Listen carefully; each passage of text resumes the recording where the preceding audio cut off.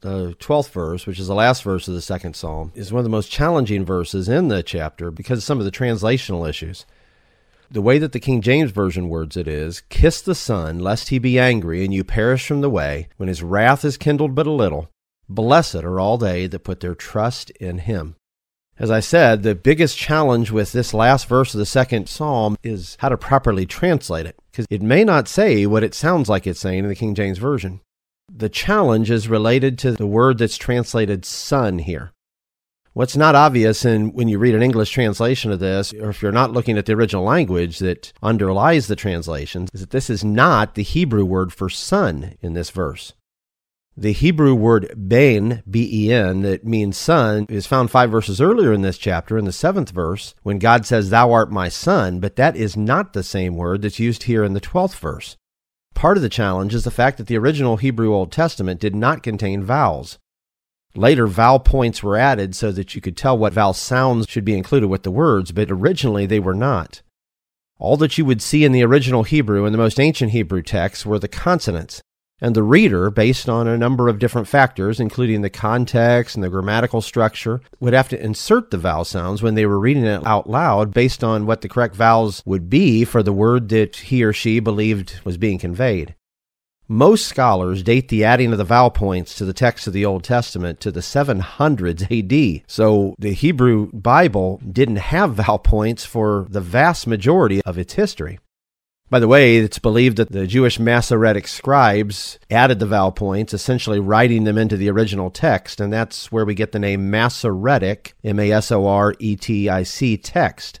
So when you hear someone talking about the Masoretic text, which is the Hebrew scripture many modern translations are taken from, that's what they're talking about. They're talking about the text of the Old Testament that the Jewish Masoretic scribes, they're called Masoretes, copied. In their copying of it in the 700s AD, and later, they began adding vowel points so that people reading the Hebrew Bible would know how to properly pronounce the words as well as what words were being referred to. Coming back to the issue of this translated son in the King James Version in this verse, it's written out B-R. Remember, there's no vowel, so there would be a vowel between the B sound and the R sound. And the Masoretic scribes believed that B-R was intended to have the A vowel sound, and thus was the word bar. Bar, by the way, is not the Hebrew word for son. It's the Aramaic word for son. It's not clear why they thought the Aramaic word for son would be used in this statement when every other word in the chapter was in Hebrew, and that's led to a lot of controversy among scholars as to whether or not this word was the Aramaic word bar, if that's what it was originally intended, because all we know is we see the letters B and R, and so it takes an assumption to conclude that it's the Aramaic word bar and thus the word son, or whether it was a Hebrew word that should have had a different vowel sound, which may mean it is something different than the word son. If this verse had been quoted somewhere else in the Bible with the Hebrew word for son, where it said kiss the son, and it used the word ben, B-E-N, or if it had been quoted by a New Testament writer using the Greek word for son when they quoted it, it might support the translation of this being kiss the son. But this verse isn't repeated anywhere else in the Scriptures. And, as I said, all that's really in the original language is the letters B and R, which means the only reason to believe this is the word son is because the Jewish Masoretic scribes thought that it must be the Aramaic word bar. But we can't just guess at what words mean in the Bible. For those that are more technically inclined, I'll give you a couple quotes by some of the scholars of the original language on this issue.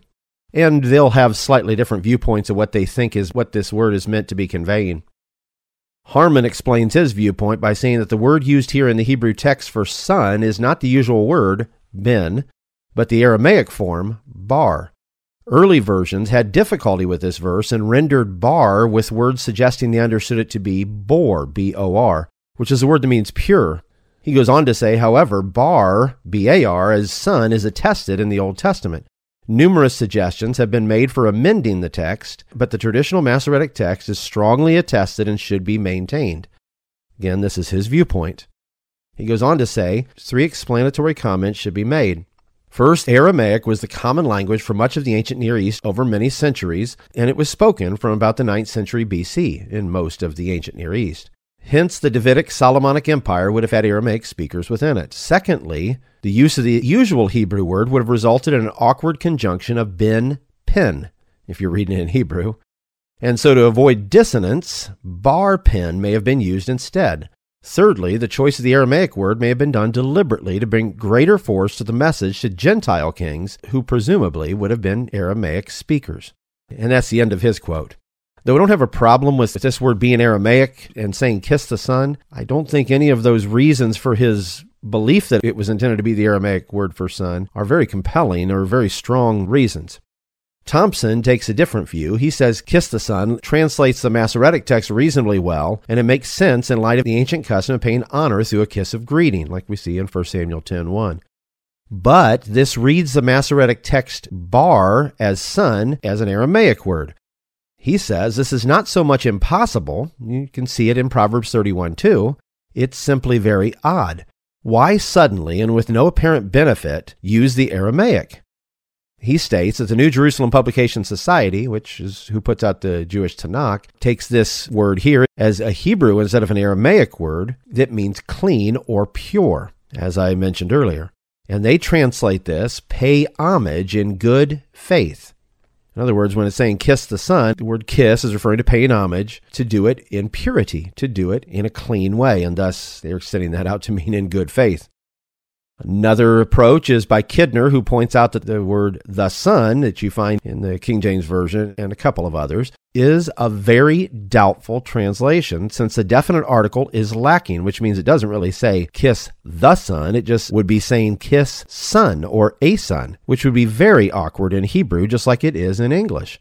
He goes on to say, it's in Aramaic that this word bar means son. In Hebrew, it means pure. And if this, or the word bor, bor, which is the word for purity in Hebrew, may be taken adverbially, it will make the phrase a command to kiss sincerely or to pay true homage, which is how you see, as I just quoted, the Jewish Tanakh translates it. He says this seems to be the best solution. Although the Son is apparently not mentioned in this verse, verses 7 and on have already used that title, and they left no doubt of its implications. As one more perspective, Grogan quotes Craigie's contention that Aramaic is known to have been used in Syria-Palestine from at least the 9th century BC. The words are addressed to foreign nations and kings, which would be Aramaic speaking, whereas the word son in verse 7 is used by God in speaking of his king, the king over the Israelites.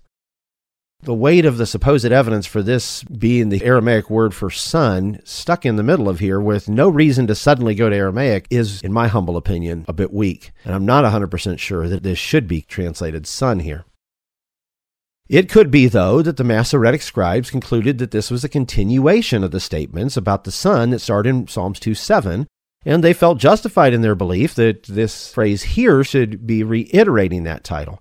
Though, again, it's very odd that it would be reiterating it in Aramaic instead of Hebrew.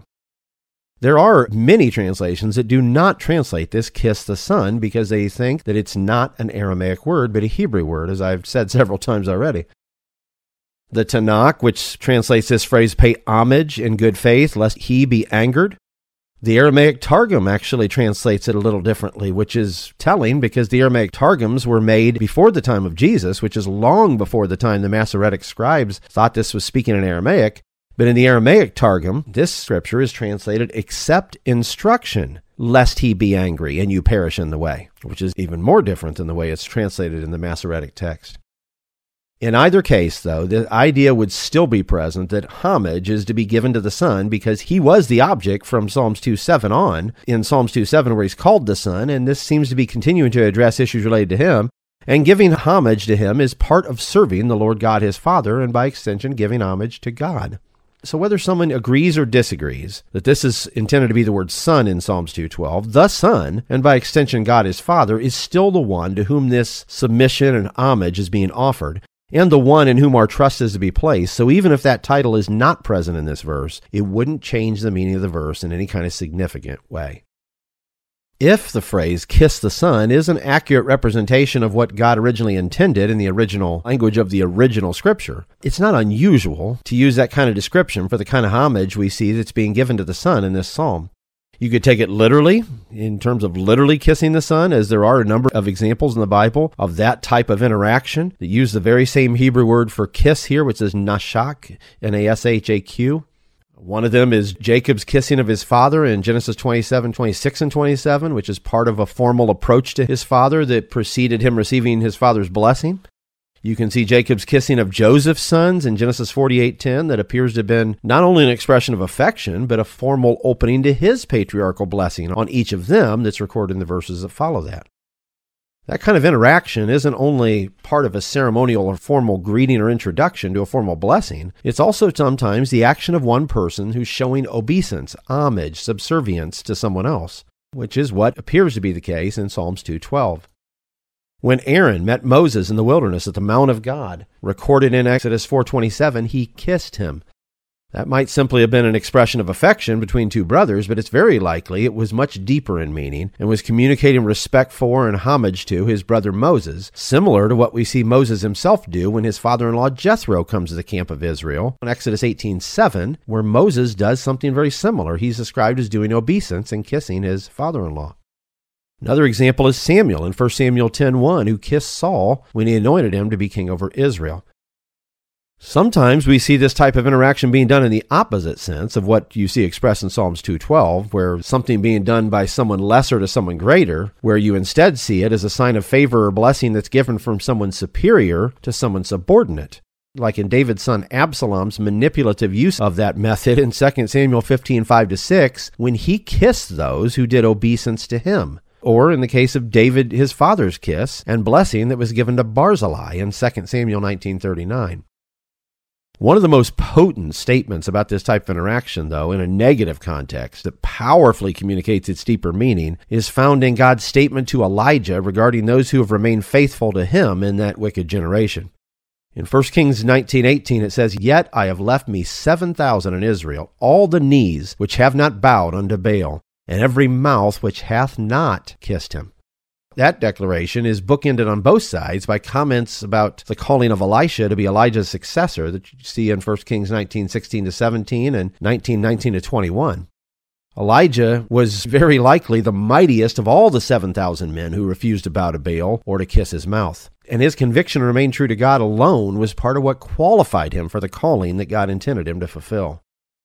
The statement in 1 Kings 19:18 tells us one dimension of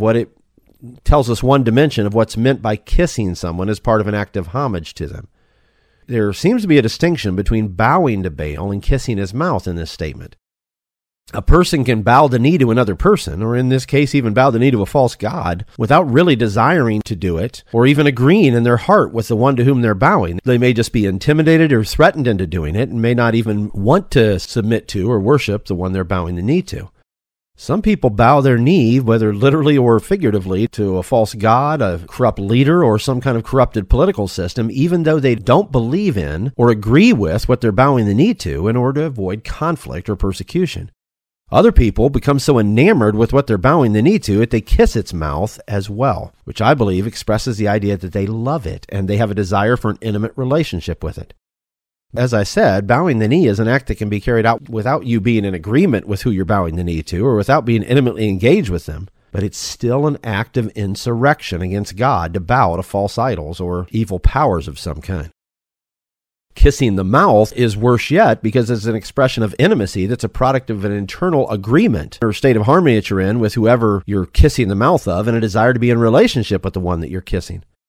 Both actions are spiritual abominations, though, because no relationship, whether it's put on or whether it's actual, that someone might have with false gods is always spiritual adultery. Pretending to be in a relationship with Baal or any other false god or corrupt leader or corrupt political system by bowing the knee to it is still an act of sin, even if you don't believe in or agree with the entity or thing that you're bowing the knee to. Hananiah, Mishael, and Azariah, the three young Hebrew men in Daniel 3, would not bow to the image that Nebuchadnezzar set up. They didn't even attempt to justify how they might have gotten away with doing so in order to keep the peace or avoid confrontation or something else, or why doing so would not have been a big deal because they weren't really worshiping the image in their hearts. They not only didn't desire to worship the image, they would never have allowed the impression to be given to anyone watching them, anyone that could have seen them, that they were doing so. In Hosea 13, you see this kind of expression used to refer to the worship of Baal and other false gods. The first two verses of that chapter, it says, "When Ephraim spake trembling, he exalted himself in Israel. But when he offended in Baal, he died. And now they sin more and more, and have made them molten images of their silver and idols according to their own understanding, all of it the work of the craftsman. They say of them, let the men that sacrifice kiss the calves. Calves there aren't the calves of a person, they're calves in terms of young bulls. And the calves in this statement are almost certainly a reference to the two calves that were set up by Jeroboam as false idols in 1 Kings 12:28-33. He set those false idols up in order to draw the Israelites in the north away from the worship that was centered around the temple in Jerusalem so that he could keep them separated from their brethren in the south. Kissing those calves was a sign of homage and desire to be in a spiritual relationship with the false gods that they represented.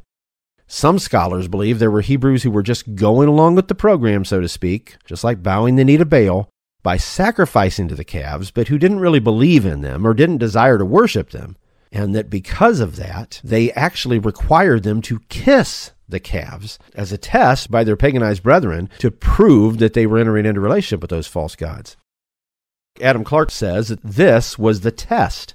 If there be a Jew that pretends to sacrifice and whose conversion is dubious, conversion to false gods, let him come openly and kiss the calves. This will show what he is. No real Jew would do this. If he be an idolater, he will not scruple. In other words, he won't have any problem kissing those calves. Historically, that could be done in several ways. Sometimes idols were directly kissed by those that were showing adoration for them. And sometimes those who worship false gods, if an idol of that god was distant or set up where it couldn't be easily accessed at some high place or maybe not in the location where you're at, those worshipers would kiss their own hands as an expression of homage to the idol and sometimes lift up their hands or wave them in some way to show that they were giving that kiss to those idols. It'd almost be like someone blowing a kiss to someone. That is what some scholars believe Job was referring to in Job 31:27 as something that he had not done. To get the whole context of that, I'll quote from the 26th to the 28th verse of Job 31. He says, if I beheld the sun when it shined, or the moon walking in brightness, he's talking about beholding them in terms of worshiping them, and my heart had been secretly enticed, or my mouth hath kissed my hand, this also were an iniquity to be punished by the judge, for I should have denied the God that is above. What Job is saying is, if I had worshipped false gods, even in some secret way that wasn't obvious to others, it would be an iniquity. It's worthy of punishment, because doing so would be rejecting the true God. Sadly, the largest branch of what calls itself Christianity in this world has allowed the same type of idolatry to enter into their religious order, where people kiss the rings of high-level leaders of the Babylonish church as a sign of homage and submission to those human leaders. Sometimes they kiss the feet of individuals or the feet of statues, and in doing so, they not only give homage to a man or to an idol that's due only to God and Christ, they make men idols as well. In contrast to this kind of obeisance to idols and a desire for intimate engagement with false gods and those who give that kind of homage inappropriately to idols, those who are called to kiss the Son are to give their obeisance and homage only to him and by extension to his Father. The Shulamite, who pictures Christ's bride to be in the Song of Solomon, expresses her desire for that kind of relationship with her bridegroom. In the first chapter of the Song of Solomon, the second verse, she says, let him kiss me with the kisses of his mouth, for thy love is better than wine. And Song of Solomon 8:1 says, I would kiss thee, yea, I should not be despised. Though certainly that could be describing a natural kiss between a husband and a wife, there is a far deeper spiritual connotation there of the intimate state of spiritual relationship between Christ and his bride. Psalms 2:12 goes on to talk about those who do not do so perishing from the way under the wrath of God or of his Son. Those who don't enter into a relationship with the Son of God are going to instigate his wrath and anger as an extension of his Father's wrath and eventually will face destruction.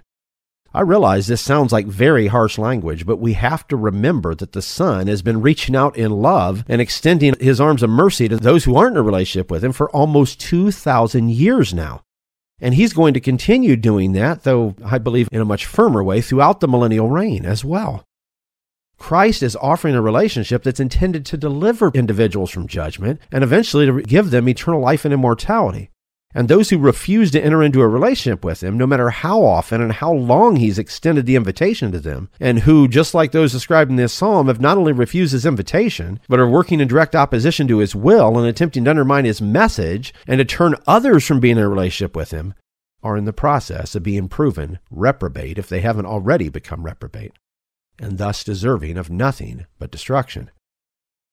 The statement that these individuals may perish when his wrath is kindled but a little may convey the deadly serious nature of rejecting a relationship with Jesus, even before his wrath reaches the kind of level we'll see when he returns to judge the earth in righteousness and destroy the wicked.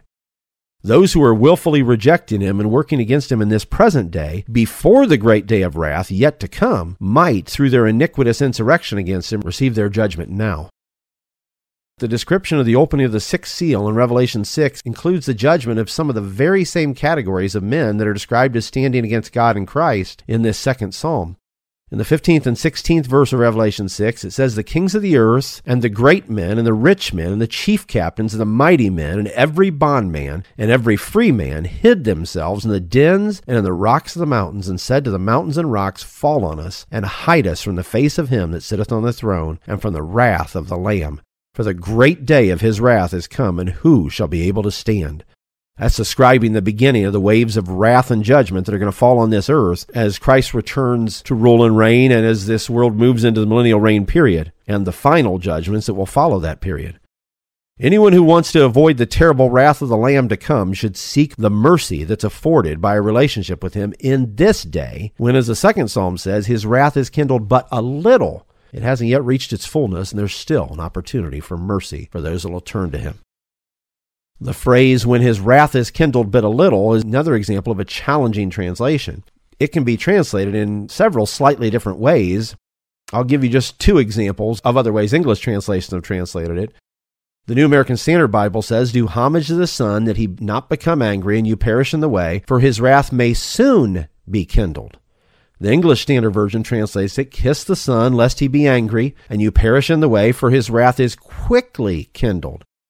If those translations are a more accurate way of rendering the Hebrew than the way the King James Version translates it, they might communicate that there will be a rising of his wrath in response to their continued rebellious rejection of him, rather than the idea that seems to be what the King James is conveying, that his wrath is just presently limited.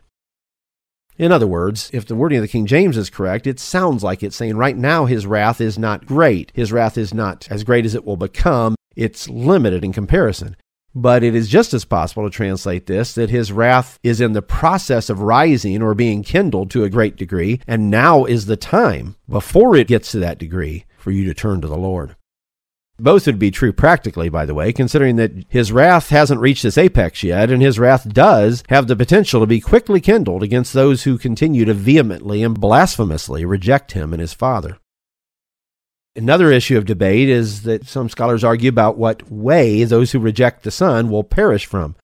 Some believe this is talking about the ungodly perishing from their own way, that those who seek to walk in their own way and refuse to enter into relationship with Jesus and to walk in the way of righteousness will perish in their own corrupted way, the path they've chosen for themselves.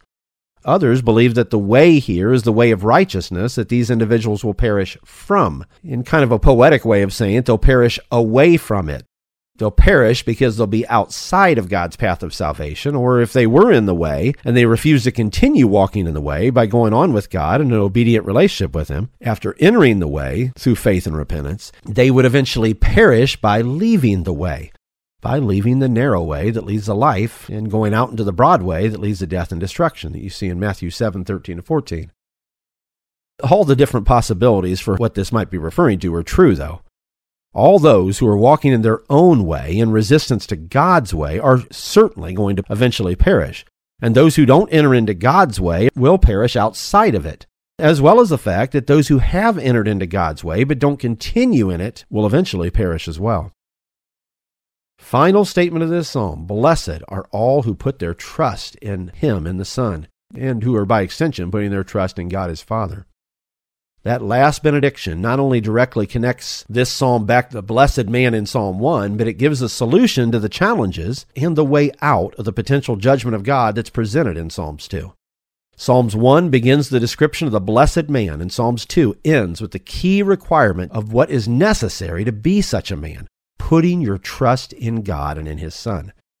Psalms 2 begins the description of the world and its leaders that are at war with God, and the revolutionary rebellion that continues against him and is rising in its pitch as the time of his judgment approaches. But it declares that no rebellion against God can stand, and that he has already appointed a king that will bring the world back into subjection to him. And it finally concludes with a last call to those who remain in rebellion to turn from their insurrection and enter into a relationship with the King who came and died for them and to offer them redemption. Those presently cursed and outside of relationship with God can be blessed if they'll turn to His Son and place their trust in Him. And those who are already in a relationship with the Lord will be blessed because they have placed their trust in Him and His Son. This great blessing is promised to all who place their trust in the Lord. But we have to seek the purpose of God rather than our own vain imaginations, and we've got to learn to love the bands and cords of our relationship with Him that are the connective tissue between us and that are the protective guardrails for us and battlements against the entry of the enemy into our hearts. In order to do so, we have to serve Him with godly fear, and we have to rejoice with trembling. And we have to kiss the Son by giving Him the homage that He's due, and in doing so, make Him the overriding object of all of our affections.